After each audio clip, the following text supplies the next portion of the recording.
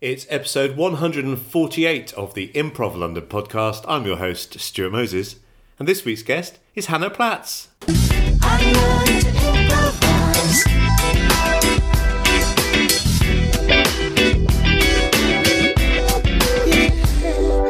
Yay! Hello! Hi! Hello. How are you? I'm very good. How are you? I am all right. I am all right. You are the first person that I have spoken to today. So that's exciting. Yeah, this is pleasant. A human. Yes. How are you coping with the way things are in the world today, as I'm euphemistically calling it? With the situation. Yeah, do you know what? Yes. It's weird, isn't it? And it's been obviously difficult for everyone, but it's been really kind of heartening to see how people are adapting already. We've been having we've got a Discord server and Zoom and all of these different platforms that everyone's using. So it feels like, we're still going to carry on. And I just keep saying, this too shall pass. Yes. This too shall pass. Yes. Yes, I was thinking about, if this had happened 20 years ago or something like that, would we all be writing letters to each other? Yeah. And we'd be on the phone, I suppose. We'd be phoning yeah. people up. We had the phones. We did have the phones. But you'd all be sharing the landline, get off, it's my turn. Oh. I do not wish to return to those days. No. Tell me about the Same Faces. Right. Pretend I had never heard of the Same Faces. Tell me about the Same Faces and your role within them. Well, traveller who's never heard of the Same Faces. So I trained with the Same Faces. So I did Tom Young. I did his beginner's course about nearly 2 years ago. And just kind of got obsessed with improv from there in, really. And I started gigging with them after a few months. So now I'm a regular we do a short form show on the first Saturday of the month, usually. And we do our Mando show on the second Wednesday of the month. So they're quite different, but I kind of love them both. Like my kind of strange children. But it's quite a big, we've got quite a pool of people in the Same Faces now, and it's really lovely because it's people who like different kinds of improv, and we all get together and it's like a little family. It's really lovely. And we do drop-ins as well, usually on a Thursday, which is really nice because it's different levels of ability and everyone's kind of just playing games together and learning skills. It's really nice. Cool. And when you're doing the short form set, what's your favourite short form game? I really like Greatest Hits.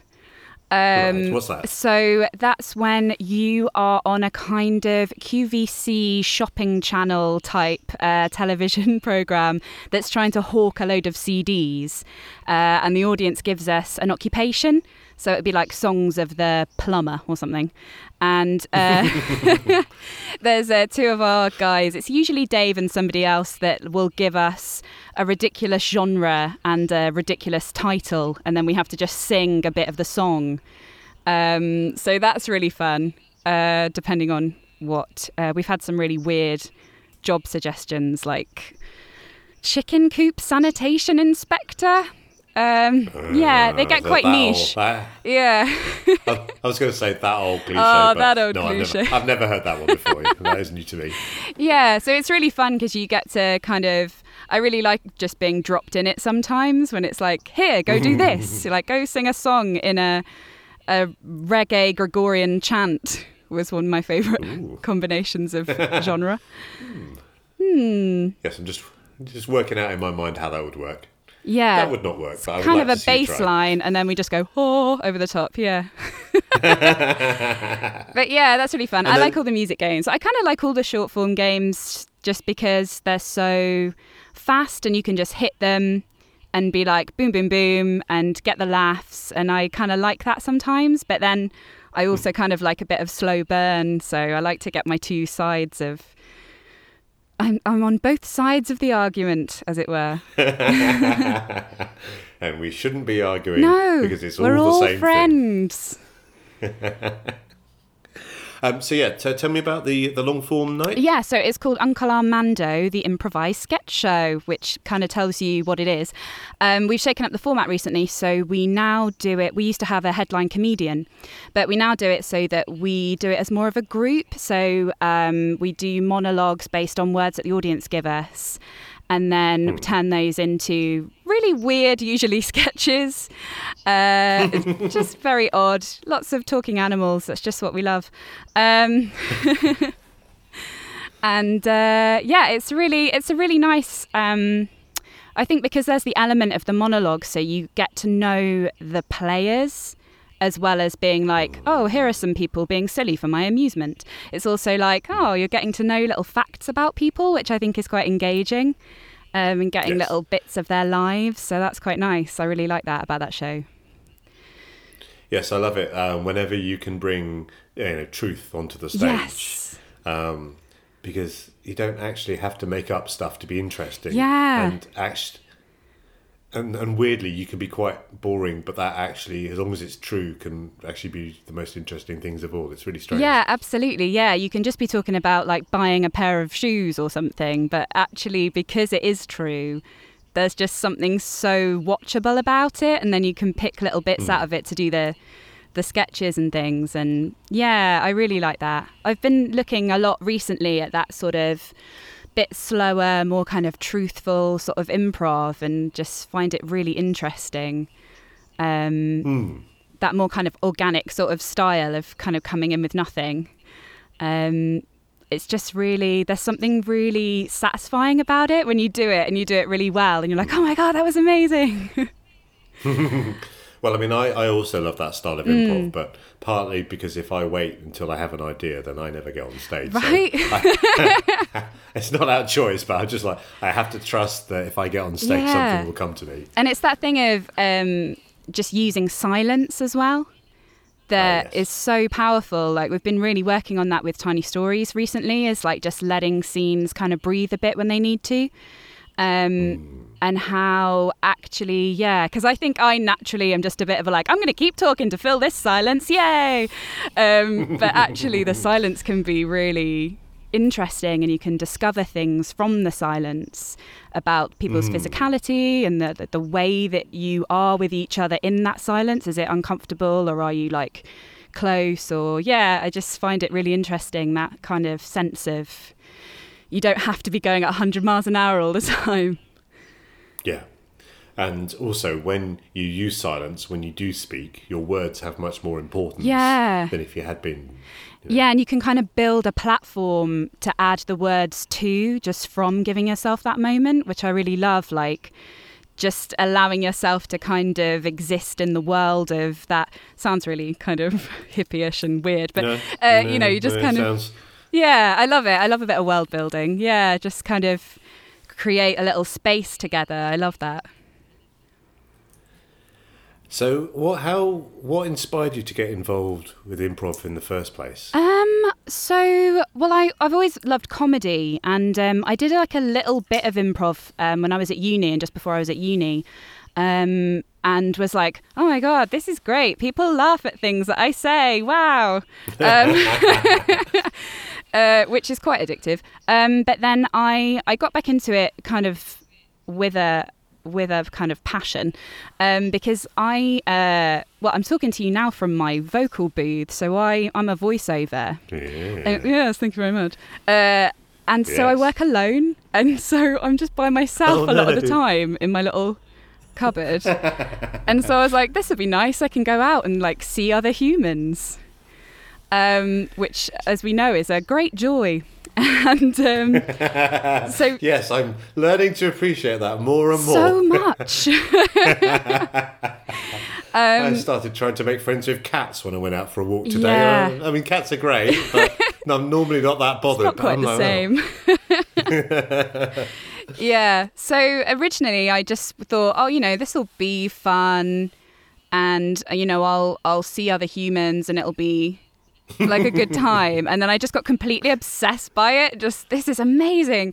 And then finding, like, as you discover all the different schools of thought around improv, and it's just like, now it's like, well, which different books do I buy? So I'm just this little improv, like Pac-Man, just trying to consume as much improv as I can. Well, yes. And I'm actually resting my mic on 4 improv books, so I share your passion in that regard. Yeah. Is there an improv book that you've read maybe recently, or that you've had a big effect on you, or just one you think the listeners should check out? Well, lots and lots, I know. But... There are so many. I just got given as a present Jill Bernard's small little cute book of, and it's so great. Yes. It's like perfect to give to people as well when they get into improv, to be like, look, these are things you can think about, but in a not scary way. And I just love it. It's so clear, and like you turn the page and you're like, of course. So that was the one that I would say for everyone, is like, it's a beautiful little book. And I just got given it as a present by Jen Kenny just before the lockdown happened. So now I can sit and read it. Yeah. But yeah, that's really good. And Improviser's Way, Katie Schute's book, is great as well. Yeah. Yes. Classic of the genre. Fantastic. So just going back to what when we were talking about the same faces, and you're talking about Uncle Armando, and because this is something that I struggle with, is that when you're listening to a monologue and you're trying to pull something from the monologue to then do a scene, how do you do that? Do you know? If I knew can you put it into words, or is it just the secret to that, then I would be very rich. Do you know what? I don't think there's an exact science to it. For me, I think that I think quite visually. So I'm looking for pictures that would be funny out of that. So if somebody's talking about, I don't know an example, but I think of a visual gag from that. So... Oh, that's interesting. Yeah, I'm trying to think of one we've done recently as an example. Somebody said something about Doreen only being the name of next door neighbours and never anyone else.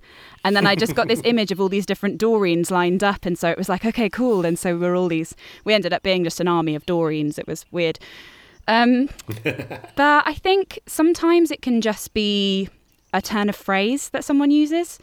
It doesn't have to be, you don't have to honour the monologue to be like, I have to recreate the thing that you've said. You can move a couple of steps away from it, I think is sometimes funnier. And sort of, I think for the audience, it's quite, they're like, ooh, that was like a magic trick. They just pulled that thing out of there. Do you know what I mean? So it can just be, just if somebody phrases something a bit weirdly, or if somebody trips over a word or says a word wrong, I love like picking up on stuff like that and doing a kind of follow the fail type of thing, where it's like, let's focus on that and just have fun with it. I don't think there's an exact science, unfortunately, because it would be so much easier if there was. But even just hearing you that you think about it in visual terms is really interesting. Because I'm much more sort of an auditory person. For me, it's all about sound. So the idea of thinking about that in pictures is it's sort of revelatory. Really. It's kind of like, that's kind of like a dog wearing a sombrero or something, and then go from there. Do you know what I mean? It's like, I just think of an image rather than, I guess it kind of depends on what sort of brain you've got, but everyone has a natural leaning, but... Yeah, but it's interesting to hear about other people's brains, essentially. That's what I'm saying here. Yeah, it's like that thing that was going around saying that some people don't have an inner monologue. And I was like, what? How do you live? What? I don't understand. Like, you can't compute how you cannot. Yeah, it's weird. I mean, how nice it must be not to have it must be an inner so monologue quiet. telling you of all your failures and all your insecurities and... Who are these wonderful people, and how can we become them? Well, so I've not ever managed to silence that voice, but I've heard the idea that you should have on the other shoulder another voice doing the opposite. Right. And so instead of having the voice that tells you, oh, you're a failure or a mistake, actually having another voice on the other shoulder actually saying that you're great and that you celebrating the things that you would do achieve. Yeah, that's nice. Obviously, you want some sort of balance. You need a balance between the two. Yeah. You're in the middle. Yeah. Just try and take a bit from each side. Yeah.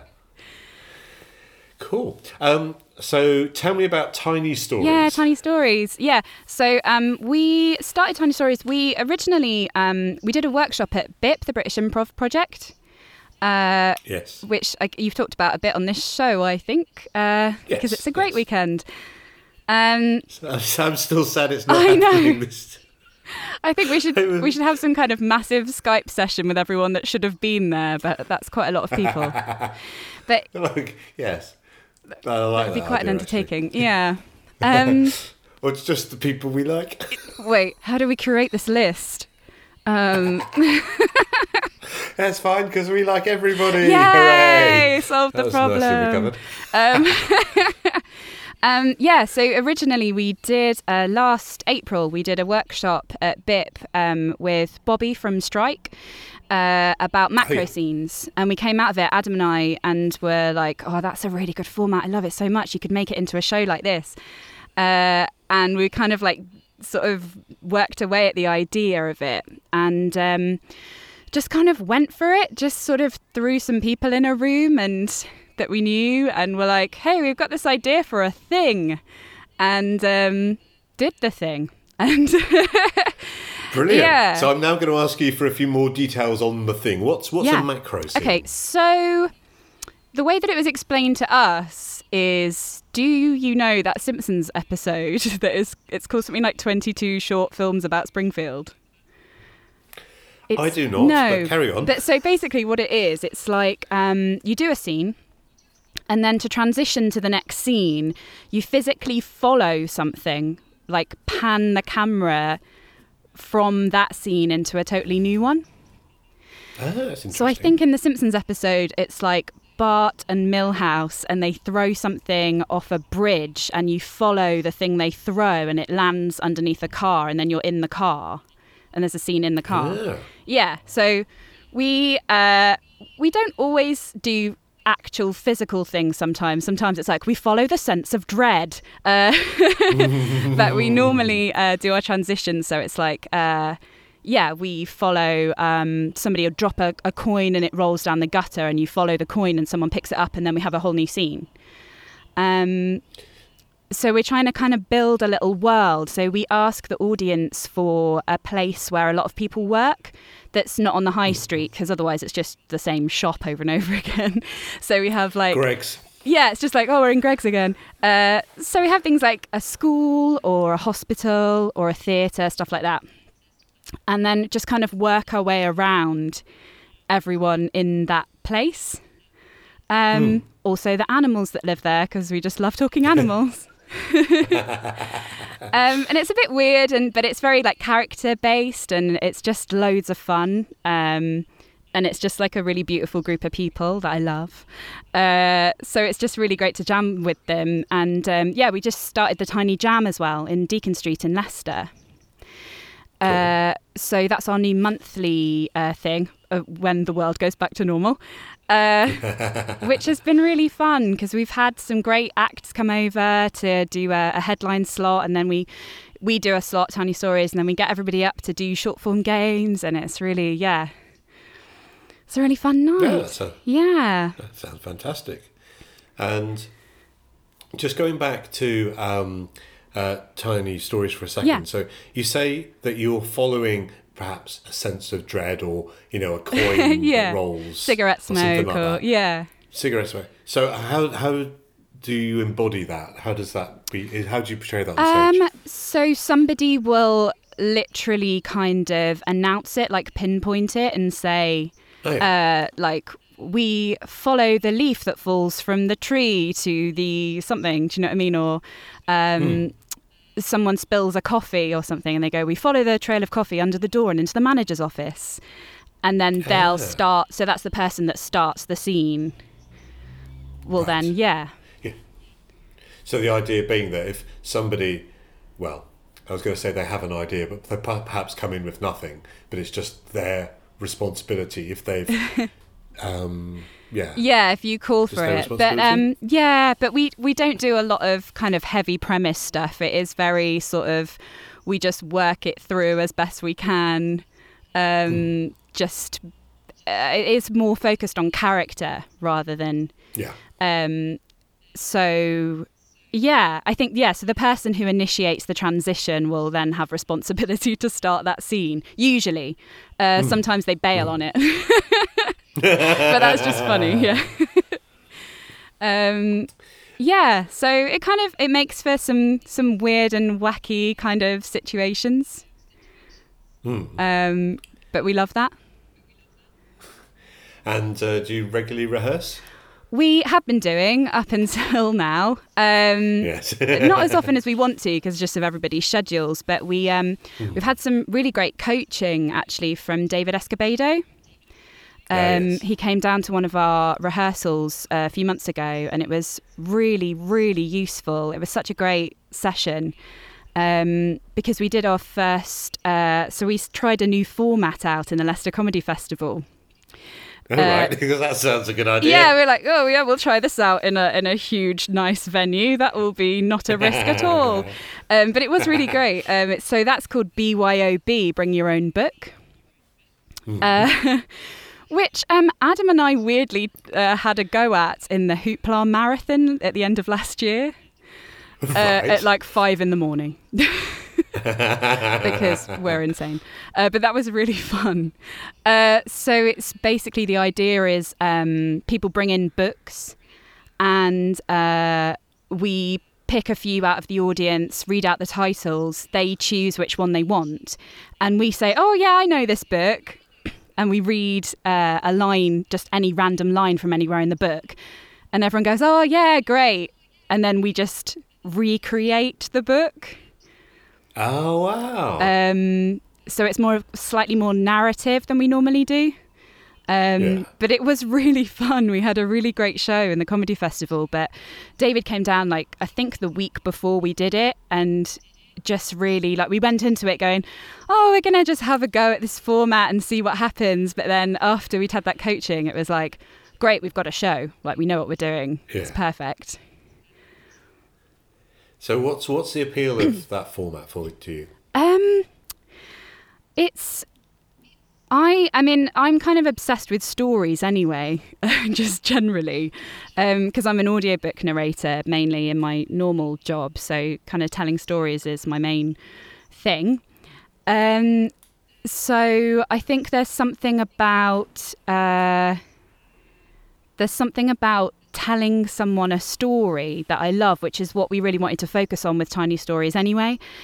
And so putting in the structure of the narrative of the book, although it's a loose structure,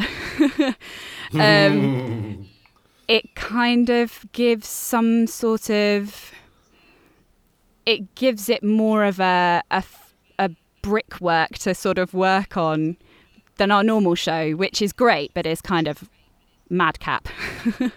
Yeah. So there's something nice about having the structure of this is the title and this line is going to appear in it, and then we have to somehow get round to it being and that's why it's called The Wasp Factory, which is the one that we did. So it's really fun. But definitely coaching helped us so much. And I think we're going to do, when the world goes back to normal again, we had some more coaching booked in. So that's definitely something that we want to keep doing. So we all just want to keep getting better all the time. I think that's the thing. Yeah. Well, I say yes, but I think sometimes people can take that for granted. To me, that seems an obvious thing to want to achieve. Yeah. But I suspect some people, well, don't know, shouldn't speak for other people, but I imagine some people, they'll get to a certain level and think, okay, that's fine.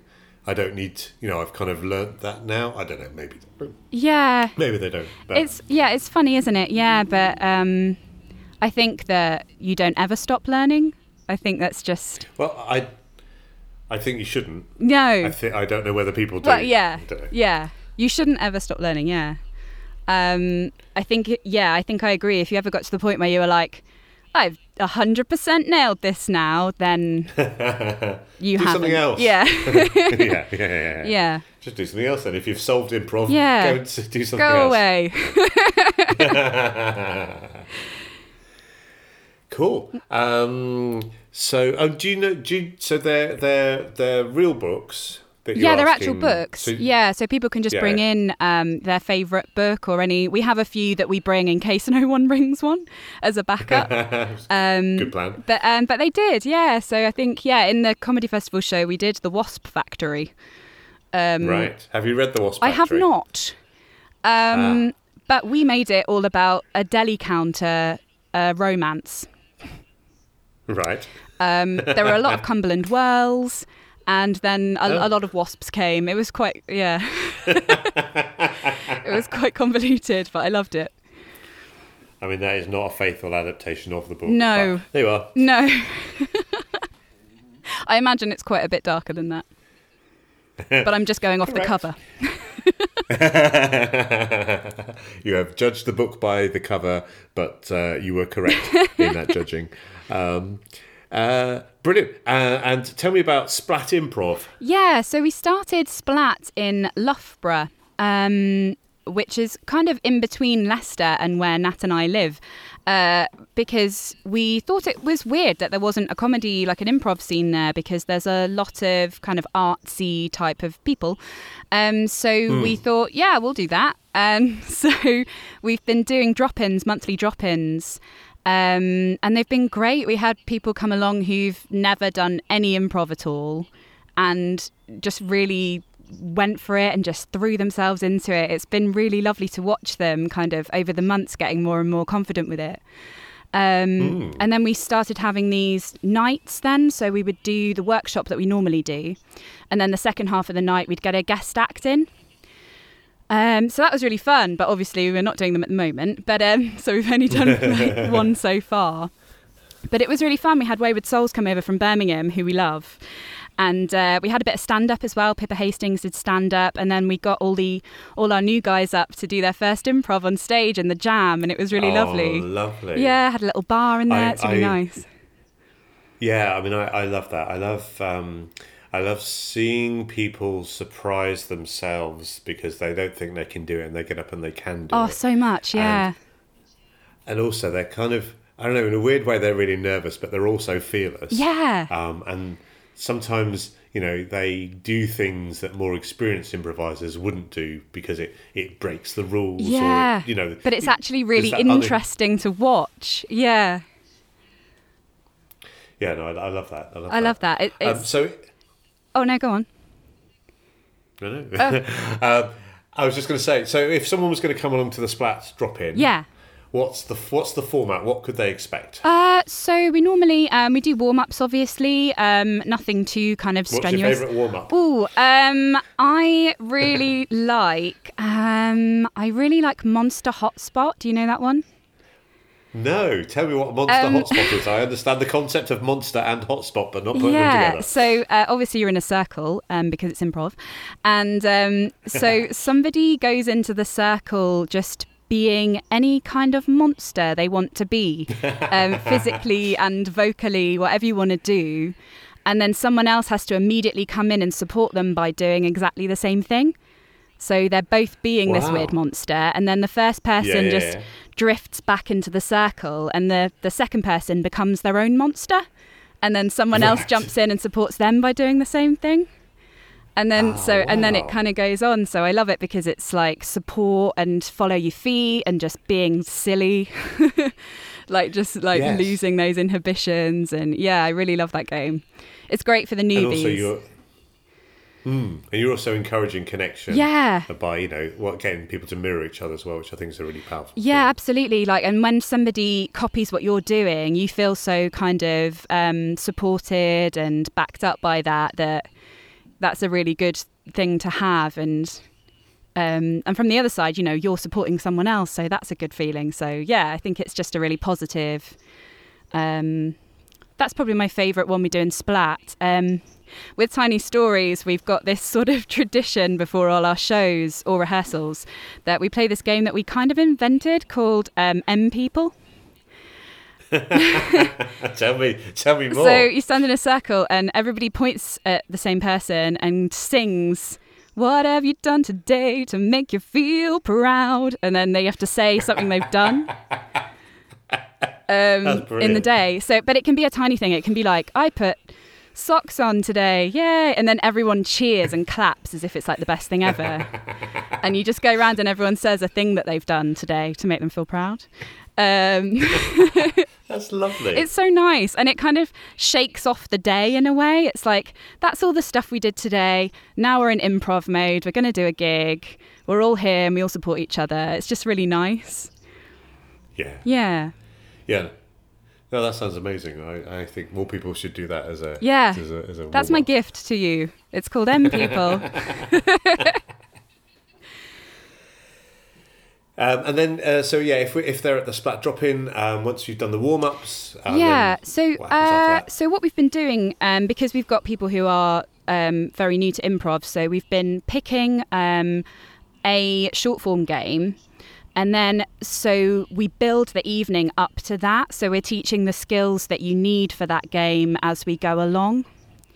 So, I'm trying to think of an example. So if we're working up to teaching them like pan left, we do things that are like, okay, so you need to do some scene work. So we'll do some things about initiating scenes. And so we do little exercises for that kind of thing. And so we try and tailor the evening to be like, these are the 3 skills you require. And then the gift at the end is like, look, you've just played this game and you were really good at it. Yay. Yeah, no, I love that, and when I because I run lunchtime improv sessions at the cool. university where I work, I do exactly that. I'm like, okay, we're going to play a game. What are the things we need to be able to play the game? Yeah, and then, I like that. I think it's really nice to have that structure to be like, okay, you need a thing about ideas generation, and you need a thing about following your feet, and then you need a thing about like pick the skills you need, and then tailor the exercises towards that. And then the game at the end is like the sort of dessert of that banquet of improv. Yeah. Yeah, no, definitely. We should explain what pan left is. Oh, yeah. Do you want me to do that for you? Yeah, go on, because I think it has other names, doesn't it?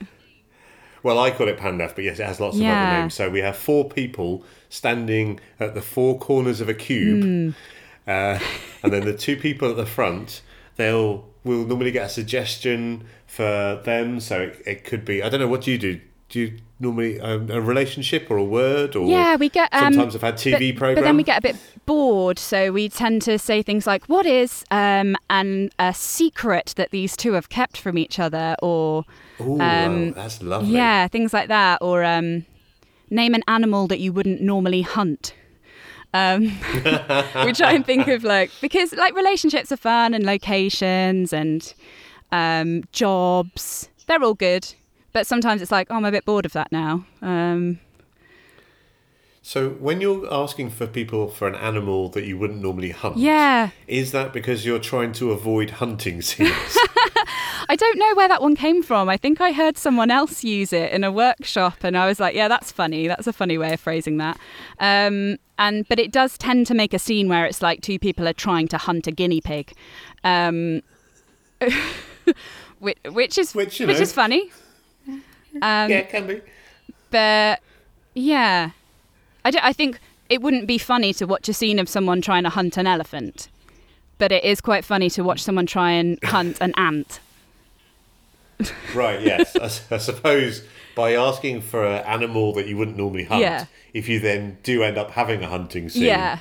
Yes. You don't want it to be like, oh, here's a beautiful lion I murdered. That's not fun. But 2 people trying to hunt a chinchilla with AK-47s is quite fun. So do you normally end up, because you've mentioned the hunting... Yeah, that does put it in people's heads, yeah. I don't always use that suggestion, that's just one of them. But yeah, you do end up with people trying to use a bow and arrow to kill an ant or something. Well, yeah, that's fair enough. Which is fun. I mean, yes. We all need to have new hobbies now, so, What new hobbies have you taken up since since everything's been happening? Well, it's funny you should ask. But you said before we started that you're a crocheter. I am a crocheter. Yeah, I have been doing more crochet than usual in the last week or so. How did you get into crochet? My mum taught me actually years ago. Yeah, and then I went through this phase where it was like I was doing loads and loads and loads all in one go, and then I didn't touch it for about 5 years, and then I recently got back into it again, and now with the situation being what it is, it's like, well, I'm glad I got all that wool before everything locked down. I'll just be over here making my isolation blanket. Thank you very much. I mean, I don't know if people were panic buying wool, but no. It's good that you've got stocked up. Yeah, I've got plenty, so don't worry. And what lessons for improv can we learn from crocheting? Ooh, do you know what? Tension is very important in crochet. And starting off at the right tension is probably the most important thing. So I would say, I'm making this up off the top of my head.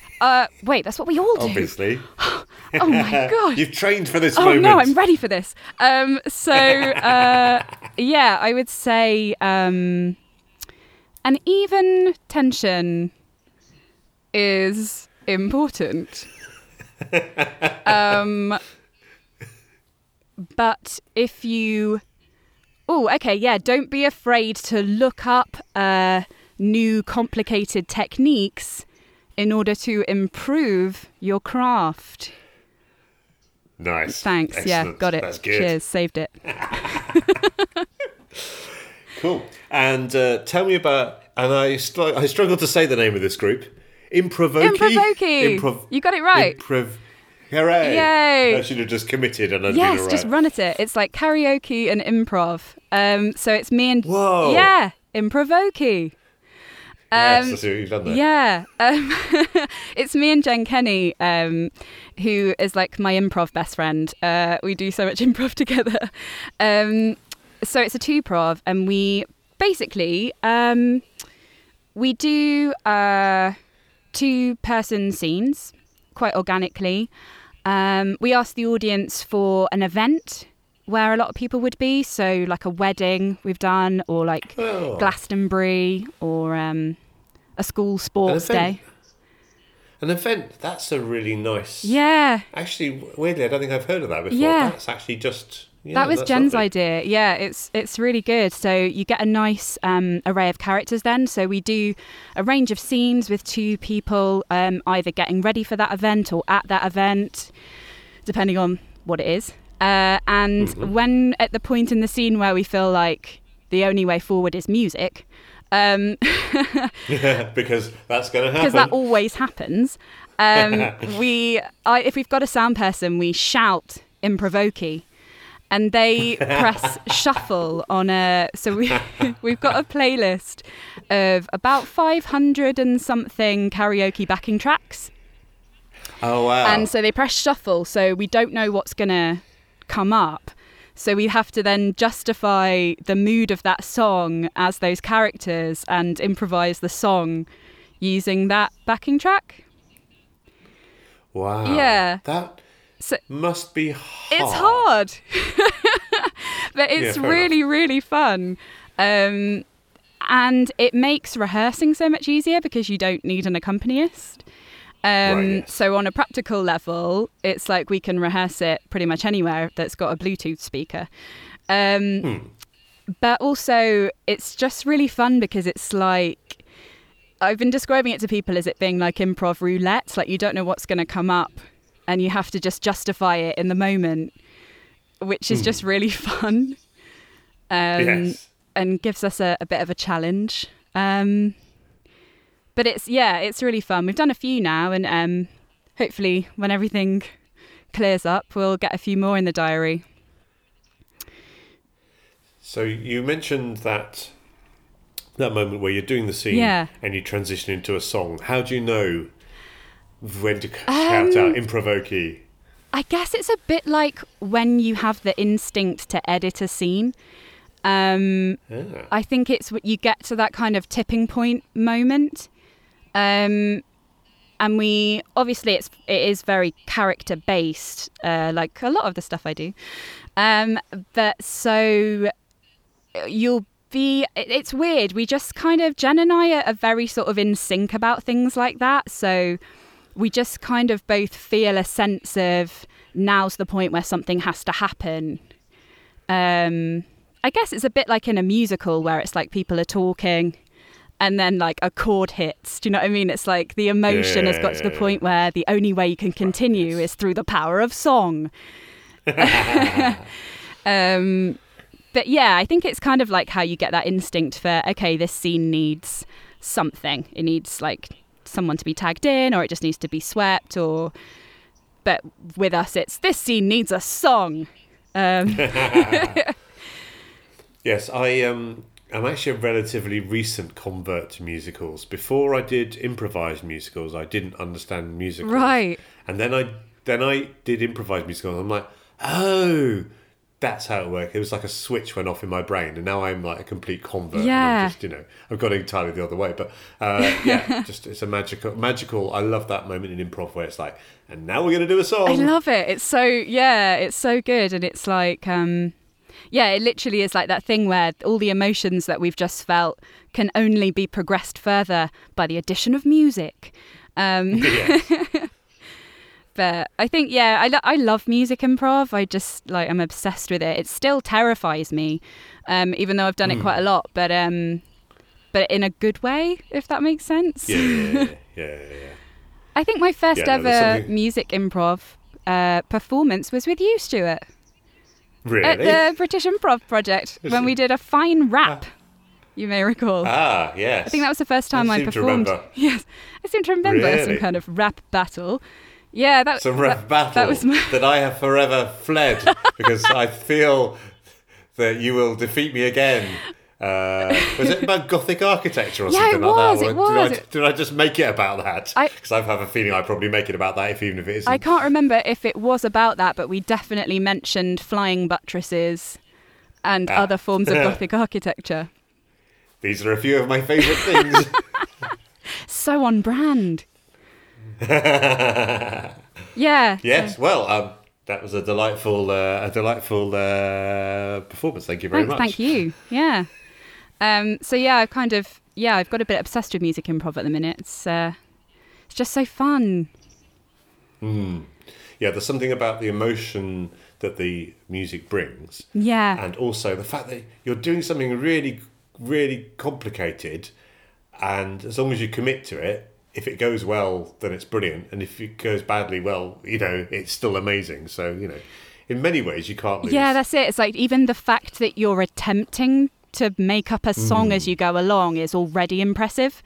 So if you get one rhyme, that's like, oh my God. Yeah. One rhyme is about my limit. No, I love it. Yeah, I don't worry about rhymes that much. I'm trying to remember what one of us rhymed with flying buttress. Doesn't actually strike me as an obvious thing. Yeah, it definitely fits. Here's my friend Russ. That's not even a rhyme. That's just the same thing repeated. I definitely remember something about listen to my lecture about Gothic architecture. That was a good rhyme. Oh, yeah. Was that yours or mine? I think it was mine, but I'm willing to gift it to you. Yes, I'm sure it was yours. I'm sure it was yours. That sounds amazing. That's the only bit I remember. But yeah. Cool. And tell me about the Midland Soup Her Group. Yes. Oh, the Soup Her Group. That's a pun, which you might not necessarily, without it being written down. Soup Her Group. Yeah, it's amazing. I love the supergroup. So it's basically a collection of female or female identifying improvisers from across the Midlands and sort of slightly outside of that realm as well. Depends where you draw the boundaries. And we just get together and do shows and we do workshops and just kind of support each other. And it's really, really fun. It's so good. We do like short form games usually. Because it's easier to organise because there's so many members. I don't know how many. I think it's about 60 members of the Facebook group. Wow. Yeah, but usually in the performance there's at least 10 people there, because there's just so many women that are like, yes, put me on the stage. I love it. So yeah, or we sometimes we've done like living rooms, stuff like that. Do you know about that format? Tell me about the living room. Yeah, I love living rooms. They're so good. So you basically all sit around and somebody will just start a conversation, and it's as if you're having a chat in your living room, as if you're just sat on sofas and having a nice chat about what you did in the week or what's going on. And then whenever anyone gets an idea for a scene, they'll just jump up or pull someone up and do a random scene based on that. And then everyone claps and you go back to the living room and have another little chat. So it's just a really lovely format, especially because we've got people of all ranges of experience in the supergroup. So it's nice to be able to sort of grab some of the newer people and be like, you're doing a scene with me now, and kind of, push them forward and show that they're great. Yeah, it's really nice format. So we've done a bit of that, and we do a lot of short form games with the supergroup, and hopefully we're going to be making our way around the Midlands when everything's back to normal. Yes. Yeah. One of the things I love about the living room format is going back to what you were saying before, is about when you're doing that bit, you're supposed to be just yourself. Yeah. And just talking truthfully, and it comes, once again, we're sharing the truth. That's it. Yeah, it's exactly. Yeah, like I was saying about the Armando, there's just something really engaging about watching people just talking about themselves. Being themselves. Yes. You don't get that very often. Often it's like you're playing a character or you're playing a heightened version of yourself or something like that. So to just have a little moment of like, oh, I did this thing this week and it was nice. And then people can be hilarious making stuff up from it. But yeah, it's really lovely. I love that format. And it's also nice when one is experienced enough to be able to be sort of conscious of the other people in the group, and making sure that the less experienced, the less confident people are also drawn in. Yeah. Because I think there's a stage when you're starting, you're so busy kind of like just trying to do the improv that you haven't got the spare room to be aware of the other people. But once you've got a little bit more experience, you can then do that. Yeah, that's it. You've got that little bit of extra brain space available to be like, oh, so-and-so hasn't been in a scene yet. Let's get them up because maybe they're a bit nervous or shy, and if they want to, of course. But yeah, so I think that's really important. And we try and sort of focus on that in the supergroup because, like I say, we've got a range of experiences. So we want to make sure everybody gets a nice kind of moment to shine. So, it's a really, really supportive group. Always kind of posting about people's shows, and it's just really nice. Fantastic. Cool. Right. Okay. If someone was going to step on stage with you, right, in any of the many groups or jams or workshops that you're involved with, so many groups, not too many, it's fine. Carry on. You're right. You're doing all right. Okay. Good. Thank you. I mean, I'm perhaps the wrong person to pass judgment, as this is episode 148 of a podcast about improv, so perhaps don't listen to me. If you're going to step on stage, if someone is going to step on stage with you, what can they do to delight you? Delight me? Do you know what I love is when somebody gives you like a real gift, brings you into a scene and knows that there's something that is so in your kind of ballpark. Do you know what I mean? So if someone brings you in and I'm trying to think of an example, but if Gothic architecture, right? That or like, I'm really into history, and there was a scene in Armando one time where I think it was Adam brought me into the scene and was like, Lord Wellesley, and it was like, okay, I know what I'm doing here. I'm the Duke of Wellington. Do you know what I mean? So it's like, if someone gives you something that they know because you've got the same sense of humour or something, and they're like, oh, this is going to be really funny, and they bring you into something that'll be like a little delight for you both. I really love that. I also really love it when you can take a risk with somebody that you're improvising with, and you can just come in and maybe not do anything, but you're both kind of happy in that moment of we've got each other's back. we're just going to stare at each other and something will happen.